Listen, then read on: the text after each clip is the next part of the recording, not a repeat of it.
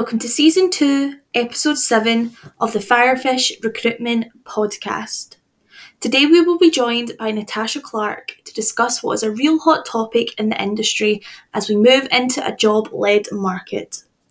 Previously Chief People Officer at S3, Natasha now specialises in supporting CEOs and boards to develop their people strategy, driving business performance through leadership and culture. This podcast was originally filmed on the Crowdcast platform, so you may hear some live questions being answered throughout. If you enjoyed today's episode, please leave us a rating on your podcast platform of choice.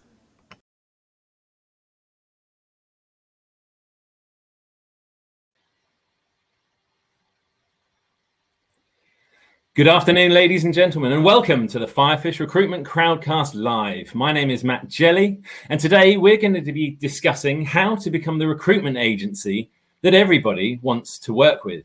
I'm delighted to welcome our special guest.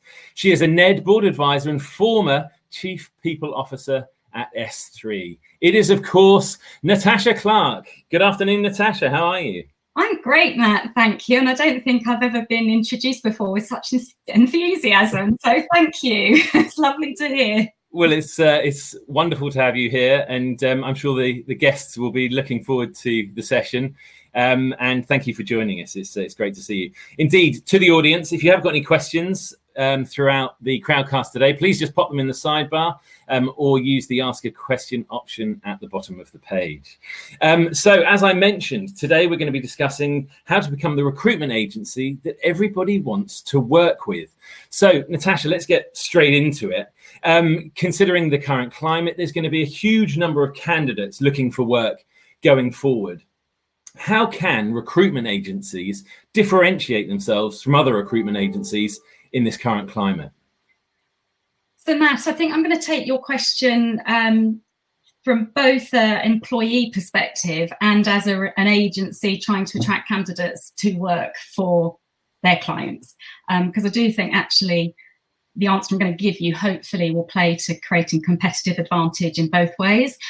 And those that know me will know that I have a real leaning towards trying to create purpose out of what I do and what I do with the clients that I work with. And I'm a great believer that bringing purpose and meaning into not only life but work really helps you understand the why.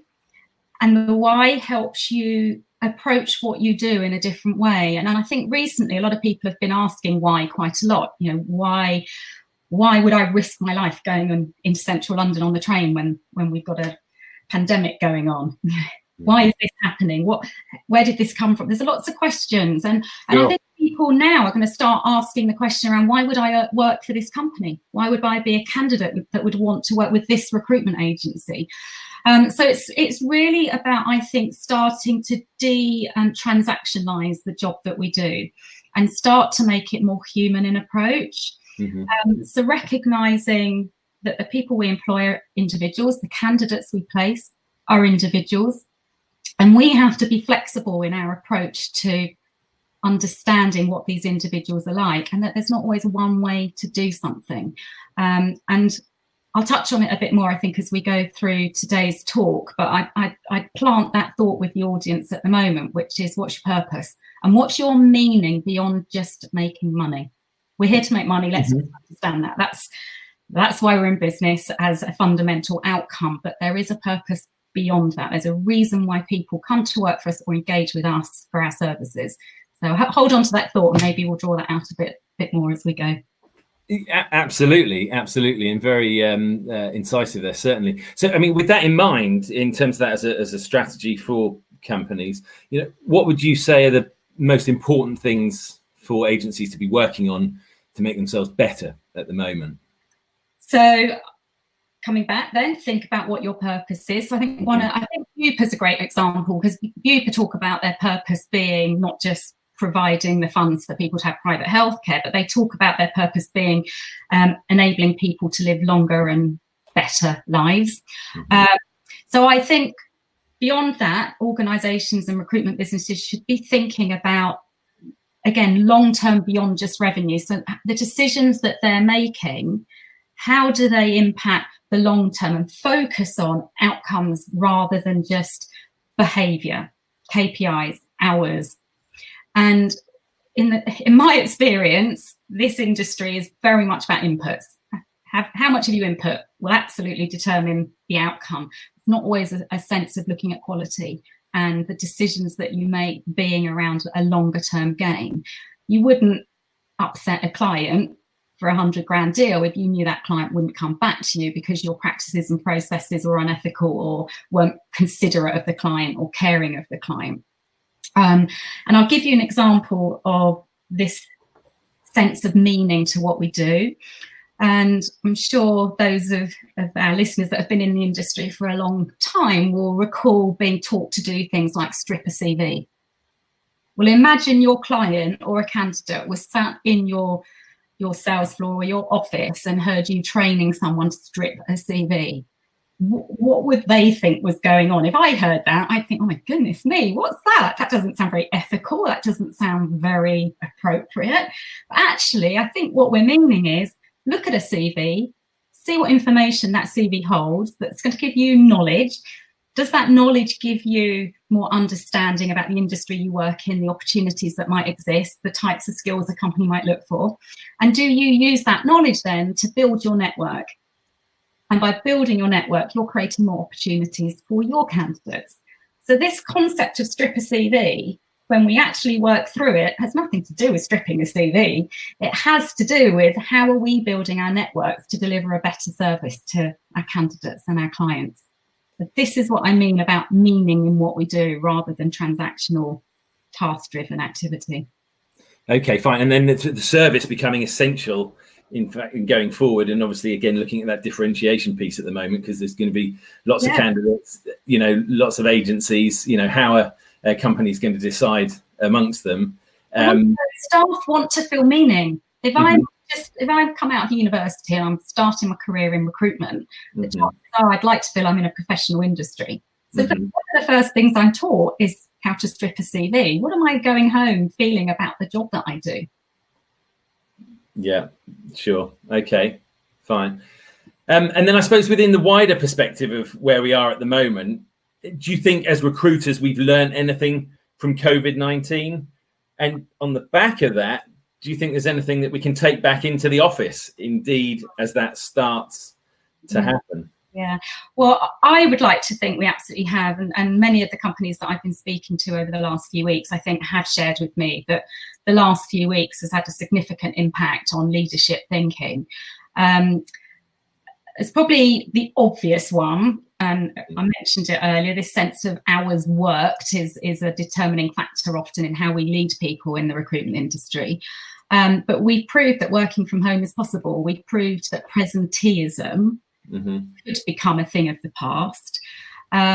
We've shown, or leaders have had to engage with themselves to become more empathetic, more understanding of individual circumstances, the needs that their own staff have in order to cater for adapting to the time that we're in. And I've been talking to quite a few leaders who, the whole working from home thing has been revolutionary, because they've said to me, I've been in the industry 20 years. I never thought this would work. So our own limiting beliefs around, can we have salespeople not working in the office? Can we have people working from home and not giving it 100%? So for me, I think one of the significant changes coming out of this will be that we've demonstrated working from home is possible. Presenteeism hopefully will become less of an issue, because that in itself puts pressure on people. We often know if you're in the office and you're not working, but you're just doing the hours, that has an impact on your stress levels, your engagement, which then impacts your performance. And I think the other change, Matt, as well, is that a lot of the adjustments that have had to be made over the last few months would typically be adjustments that would be made for women in the workplace. So the ability to work flexible hours, maybe working from home, needing to have adjustments made. But I think we've through what we've had to adapt with, we've probably created an opportunity to allow men now the experience of having some of this flexibility too, and not feeling that they can't ask for it just because they're not a woman and perhaps they don't. admit to doing the childcare and all of those. Sounds a massive step forward. Yeah. Oh, I think it would be. And I think there's many a man, and you might advocate for this, that would sit there and say, yes, I've always wanted to have some of this myself too, and maybe never felt I could quite ask for it. I also hope that this whole working from home concept will allow us to think about broadening out our talent pools too. So I don't think our industry has been particularly great in recruiting those with disabilities into the recruitment space. And maybe now again, allowing people to work in a space where their reasonable adjustments that they require have been made because it's their homes might allow us to be more open-minded in terms of some of the people that we bring in and recruit. And I certainly feel that the people I've been speaking to have had that realisation too.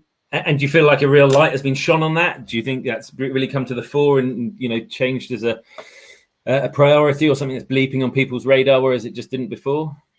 Yeah, I do feel that we've just become a bit more human over the last few months. Well, that sounds massive though, doesn't it? I mean, and it's not the first time I've heard it, you know, because, you know, to say we're becoming more human and, you know, having more of a touch in that respect is huge. Just getting back to flexible work patterns, because you mentioned them a second ago, because and that was coming off the back of the gender and disability element to a certain extent. But flexible work patterns, you know, they've been becoming popular, you know, over previous years, haven't they? You know, are they accelerating? You know, is increased productivity going to come from, you know, more flexible work patterns? So I think it's all very individual. So clearly some people have a better setup at home to work in than others. So as leaders, I think we have to be very mindful about our teams and what their personal circumstances are at home. So do they share a flat with a group of friends, or have they got a place where they've got a quiet space where they can sit and work? But I think that, sorry, what's the question? I'm getting so excited about talking to you. I forgot. It was flexible working practices and an increase in productivity. I'm just interested to see whether, you know, following COVID really, and whether there's an acceleration in that area. I did a strength finder exercise the other day, Matt, and one of mine came out as being enthusiasm. So sometimes I have to slow myself down. But yeah, I've heard a lot of my clients have been telling me that productivity has gone up. Really? Okay. So productivity levels have gone up, and that's from recently. Yes, and not necessarily translating yet into revenue, because of course with the environment we've got going on at the moment, but the individuals' productivity level in terms of the inputs and outputs that then would hopefully build for revenue in the future have gone up, and people have been more engaged. They're not traveling into the office, they're saving time. And I've heard from an awful lot of leaders recently that they have been surprised, and also that, again, they're shining a light on and understanding that some people really connect with this way of working and others don't. So the approach going forward will need to be one where we want to get the best out of our people. Let's understand how we get the best out of our people. And if for some people that is a more flexible working pattern, or a work from home routine, or a blend of the two, then let's start to consider that, but do it on an individual basis rather than this blanket approach. And that is interesting, certainly going forward. And in fact, it links into a question that one of the audience has just put forward, and that is, how do you think cultures will be developed or continued in a virtual organisation? So culture, I know, is a huge topic for you, Natasha. But yeah, once again, how do you think cultures will be developed or continued in a virtual organisation? Yeah, it's a very good question, actually, and I think one that a lot of people have had to tackle over the last few weeks. Those that have done it well have started from a place where they've got a real clear sense of what their values are. Yeah. So they've actually already understood what behaviours do they value, what are the values that they aspire to, and that underpins then effectively the decisions that they make going forward. And for a culture to be a good culture, we're talking about a culture that that includes people from different backgrounds and with different experiences, and a culture where people, or an environment where people can perform to the best of their ability and be their true selves. So it just requires us to start thinking now about different ways of achieving that. So in our industry, typically our culture has been created by having everyone in the room together, lots of rah, lots of going out after work together, lots of team. And that hasn't always worked for everybody. A lot of people have gone along with a lot of that without it necessarily being the thing that's resonated with them. So what people are starting to do now to reinforce values and to keep a cohesive team environment is doing a lot of these things virtually. So I'm sure you're many people listening will have experienced doing team quiz nights, doing beers online at 4 or 5 o'clock on a Friday afternoon, making sure we're using technology to create engagement. So like we're doing today, face to face rather than just on the telephone or email.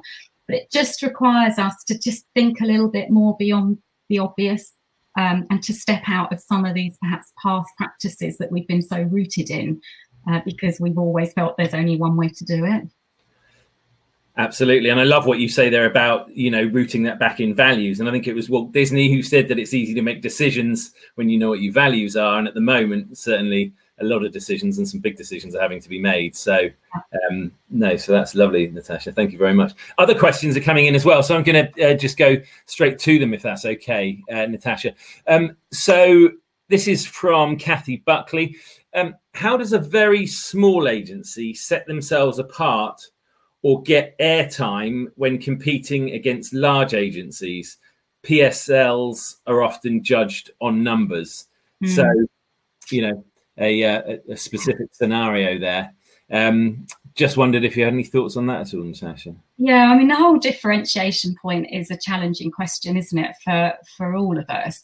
The PSL scenario specifically is tough because you're right, you'll often be judged on volume and capability to do volume. On that very specific point, I think it would be about trying to differentiate yourself by being able to deliver something that perhaps the broader PSL might be less capable in. So not trying to be the same as everyone else, but find a way that you can be seen as a bit different in the service you deliver or the type of candidate that you are able to provide to the client. Becoming friends with the PSL, the RPO or whoever's running it, and actually seeing them perhaps as your ally, and working more closely with them. But I mean, smaller agencies have the upside in that they can be more agile.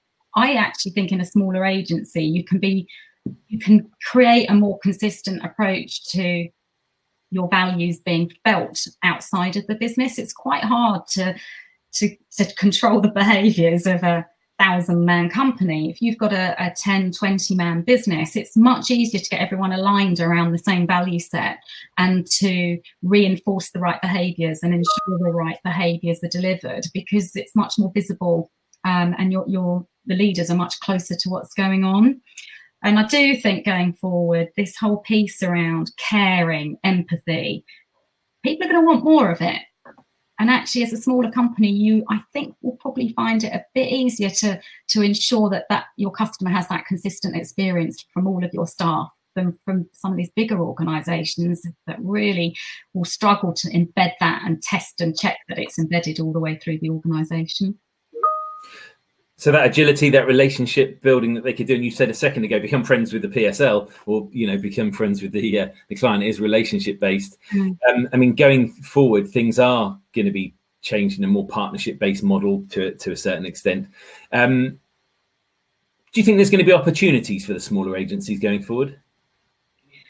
Well, again, I think people will make their decisions around who they work with now based on these values that have become so important over the last few months. And I keep bringing them up because I think it's really key. Do you empathise with the people you're engaging with? Do you show care for them and compassion? Do you think beyond just the money?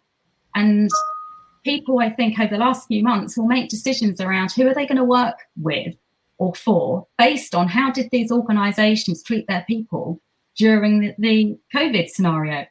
And some organisations have done a fantastic job of showing care and empathy and compassion in this time. Others won't have done such a great job. So my personal belief is size is irrelevant. I think it is easier in a smaller company to, as I said earlier, to get the consistency in that through the business. but it will be around, do you demonstrate that you offer that to the people that work for you or for the candidates that come and engage with you? Okay, interesting. And leadership is a big thing, but going back to that from the, small, medium-sized agencies going forward, is leadership more important now than ever within those companies? Well, very much so. I think you touched on culture earlier. Culture will be critical. Cultures that are inclusive will provide better outcomes in terms of performance. People will be choosing to work in companies where the culture allows them to be themselves. We've all had this time to reflect on what do we need out of that job. We've all had the opportunity to work from home and decide if it works for us or not. We've all started to be able to go for a walk in the park or for a jog, and we started to realise there's some things actually that have come out of this that we want to hold on to. And so the culture of companies now is going to be critical. And I heard a really insightful phrase a few years back, which I've held on to, which is, your culture is the worst of the behaviours that you tolerate. Right, okay. So if you start from that basis, you can see where you can start to think about, where does your culture sit? What is the worst behaviour you tolerate in your environment? Because that will define your culture. And if the worst behaviour really isn't very bad, you've probably got a great culture. But if the worst behaviour demonstrates anything unethical, unlawful, racism, sexism, that will define your culture, even if there's a lot of other great stuff going on. Okay, and bearing in mind we're perhaps shining a light on it in the current COVID situation that we've been in, how do you think the business culture is going to change due to COVID? Well, like I said earlier, I think people are going to be looking for a more understanding environment to work in, a more flexible and agile environment, one that caters to their needs, their personal requirements a bit more. And I certainly think the Black Lives Matter campaign has shone a light on, actually, we should be asking more from leaders of our country, leaders of the police force, leaders of organisations, to start to think really hard about, are we inclusive? Do we give everyone an opportunity? Do we understand our people? Do we help? But what's the benefit, Natasha? What's the benefit of diversity and inclusion? Okay, so I'm sure many people will have read up on this. My view is that if you create an inclusive environment, what you do is you allow diversity to exist, and diversity is different experiences that come in through hiring different people, different life skills, different technical skills, different perspectives, different socioeconomic backgrounds, and the blend of all of that, ultimately you will hear, and it absolutely is true, will help you to be more innovative. More innovative. You will not get groupthink, because we won't all be thinking the same, because we'll all be bringing to the table our different thoughts, experiences and perspectives. So the companies that want to drive innovation will go out and make sure they hire people or bring people to the table that come with these different backgrounds and experiences to share. Clearly, you open up yourself to look like a great place to work. If you become inclusive, you treat people the same, everyone has the same opportunity, people will be attracted to work for you. If you do this ongoing, people will stay working for you, and you'll retain your talent, and people won't leave because they feel excluded and they've got to go and find somewhere else to fit in. And your customers will get a better service from you, because your staff will be able to relate to your customers, because your customers aren't all the same and of the same makeup. And they'll be going through a lot of this themselves too. Okay, and interestingly, we just had a comment put in from Kathy Buckley. McKinsey's report, Diversity Matters, shows that it's a no-brainer. Companies will attract and retain better people and increase a blend of ideas so they can become more innovative, more productive, more profitable, from what you're saying. Is it now the time for small, medium-sized recruitment agencies to maybe look at this a bit more than they had done before, compared to sort of larger organisations who, one could argue, might have more resources to do it? But getting back to that small, medium-sized organisation, wanting to differentiate themselves going forward, things have changed after COVID. Is now the time to?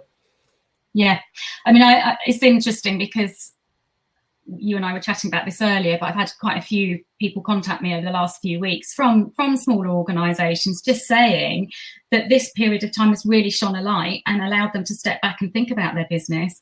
And people are putting their hands up now and saying, actually, there's some stuff going on we're not comfortable with, and we'd like to see some change. And so, yes, now's an appropriate time to do it. Any time's a great time to do it. Sure. But now, particularly, I think the demand from staff will be their customers are going to start asking what your policies around certain things are now too going forward. So the supply chain is going to have to demonstrate their activity and their impact in this area. But resources are helpful. But as I said earlier, in a smaller agency, impact can be made much more quickly.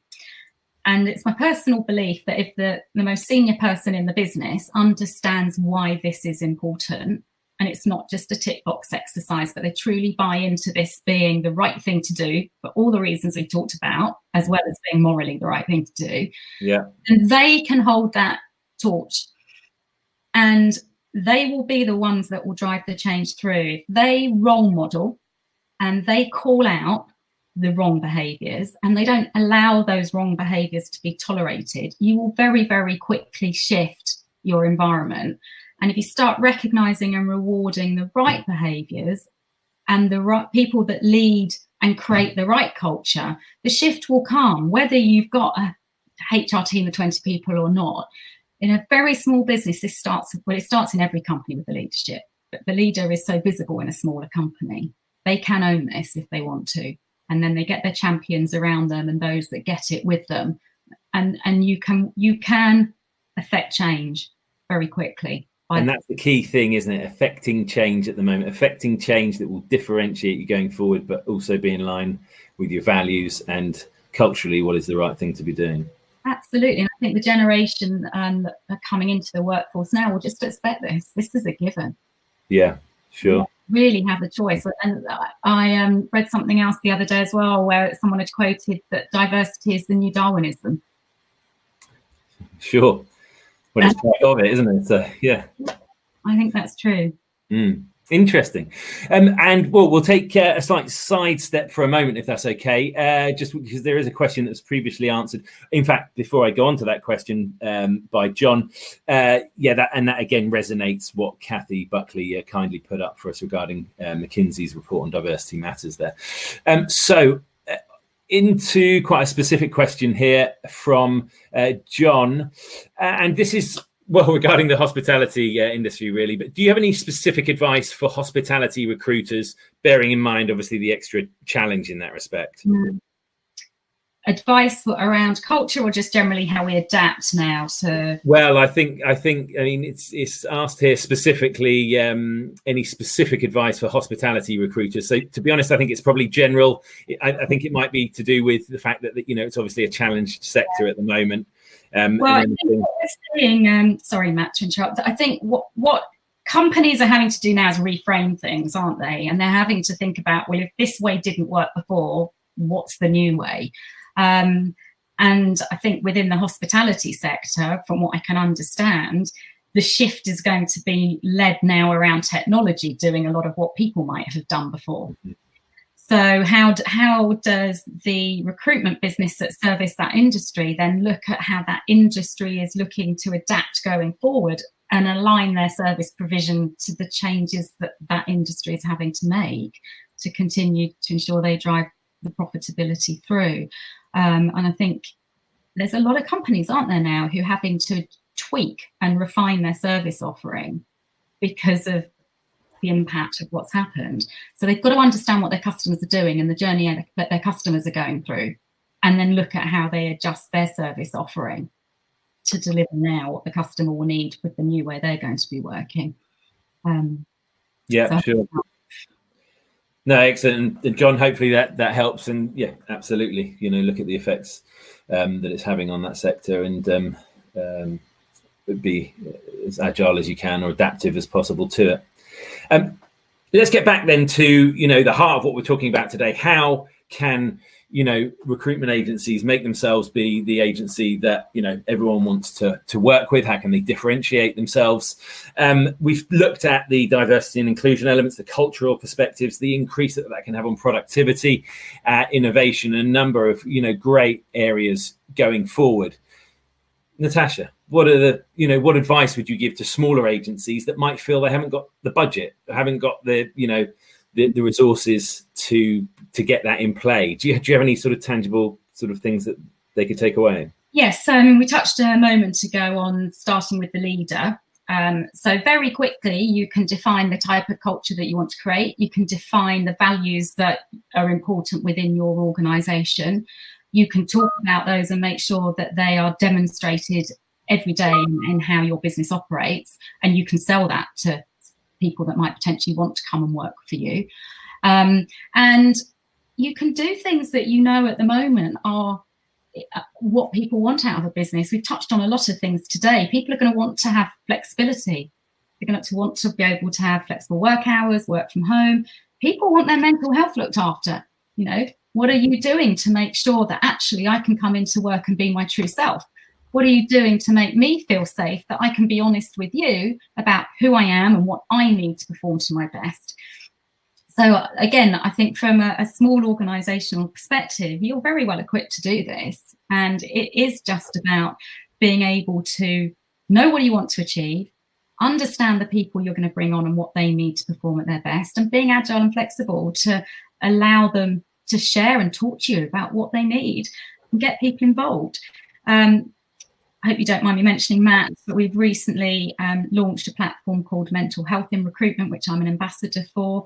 It's live now. I'm the chair of Women in Recruitment. These are networks that are available out there to help support big, small, medium-sized companies, anyone that wants to engage and understand what more they could do to be more supportive of their staff. We're a people-based business. Without our people, we don't exist. If our people aren't performing because they're not engaged, the business doesn't perform so well. So it is about our people, and it's about how do you get the best out of people, how to get the best brains in the room to help you achieve your business goals, and how do you keep them wanting to perform. So get involved in some of these networks where you'll get advice for very little commitment from yourselves, and you're evidencing then to your teams that you are not just ticking the box, you're actually getting involved, you're trying to educate yourselves and understand, and you're taking the advice that people are wanting to share, because this is all about sharing now. Fantastic, excellent. And then going on to be able to make the difference in, of course, differentiating themselves going forward, and whether they move on to thrive and survive. Well, I think that's the other point to remember, is the hardest bit is attracting the talent in the first place, isn't it? So once you've got your talent, keep them. Yep. And talk to them, understand who they are as a person and what's going to keep them working for you. And some of this attraction issue goes away if you can hold on to your staff. You still obviously need to build and grow. But one of the reasons attraction is such an issue in the recruitment industry is because retention's often a challenge. So absolutely, put it out there and do what you say. And if you do what you say, you will find people will generally stick around. And that talent, as you say, is so important. And even though there's going to be a surge in job-ready candidates, doesn't mean that there's going to be equally a surge in that talent. That talent is still hard to find and equally very important to retain. One final question, which sort of links into maybe what we've just been covering there, but just as a sort of final one, what steps would you advise to an agency owner starting to move towards an output-led organisation? Yeah, it's a good question, because that's quite a transition for our industry, actually, and it doesn't necessarily come naturally. It comes back to what I talked about earlier in terms of creating meaning behind what you're doing. So try and understand, if you've got a task-based or sort of KPI-based environment at the moment, I'm not saying throw it out, I'm saying modify it and look at how you then identify what the outcome of the task is. So this is a really basic example, but I think it just highlights the challenge. In times gone by, we would have perhaps looked at how many phone calls somebody had made, and if they'd done 100, tick. If they'd done 10, you've not hit your target. what about if those 10 had been a better quality and achieved a better outcome than those 100? Who are we wanting to recognise for good performance in that scenario? So if we're setting a target or an objective, understand what it is that target or objective is trying to deliver or trying to achieve. If it's a case of identifying, finding new manager names that might be possible clients in your industry, well, why are you doing that? You're finding new names to build your network. What does building your network do? It creates more opportunity. How do you then leverage that opportunity to get the outcome, which is more jobs? So it's trying to focus on what it is that you're ultimately trying to achieve, and that people will get there in different ways.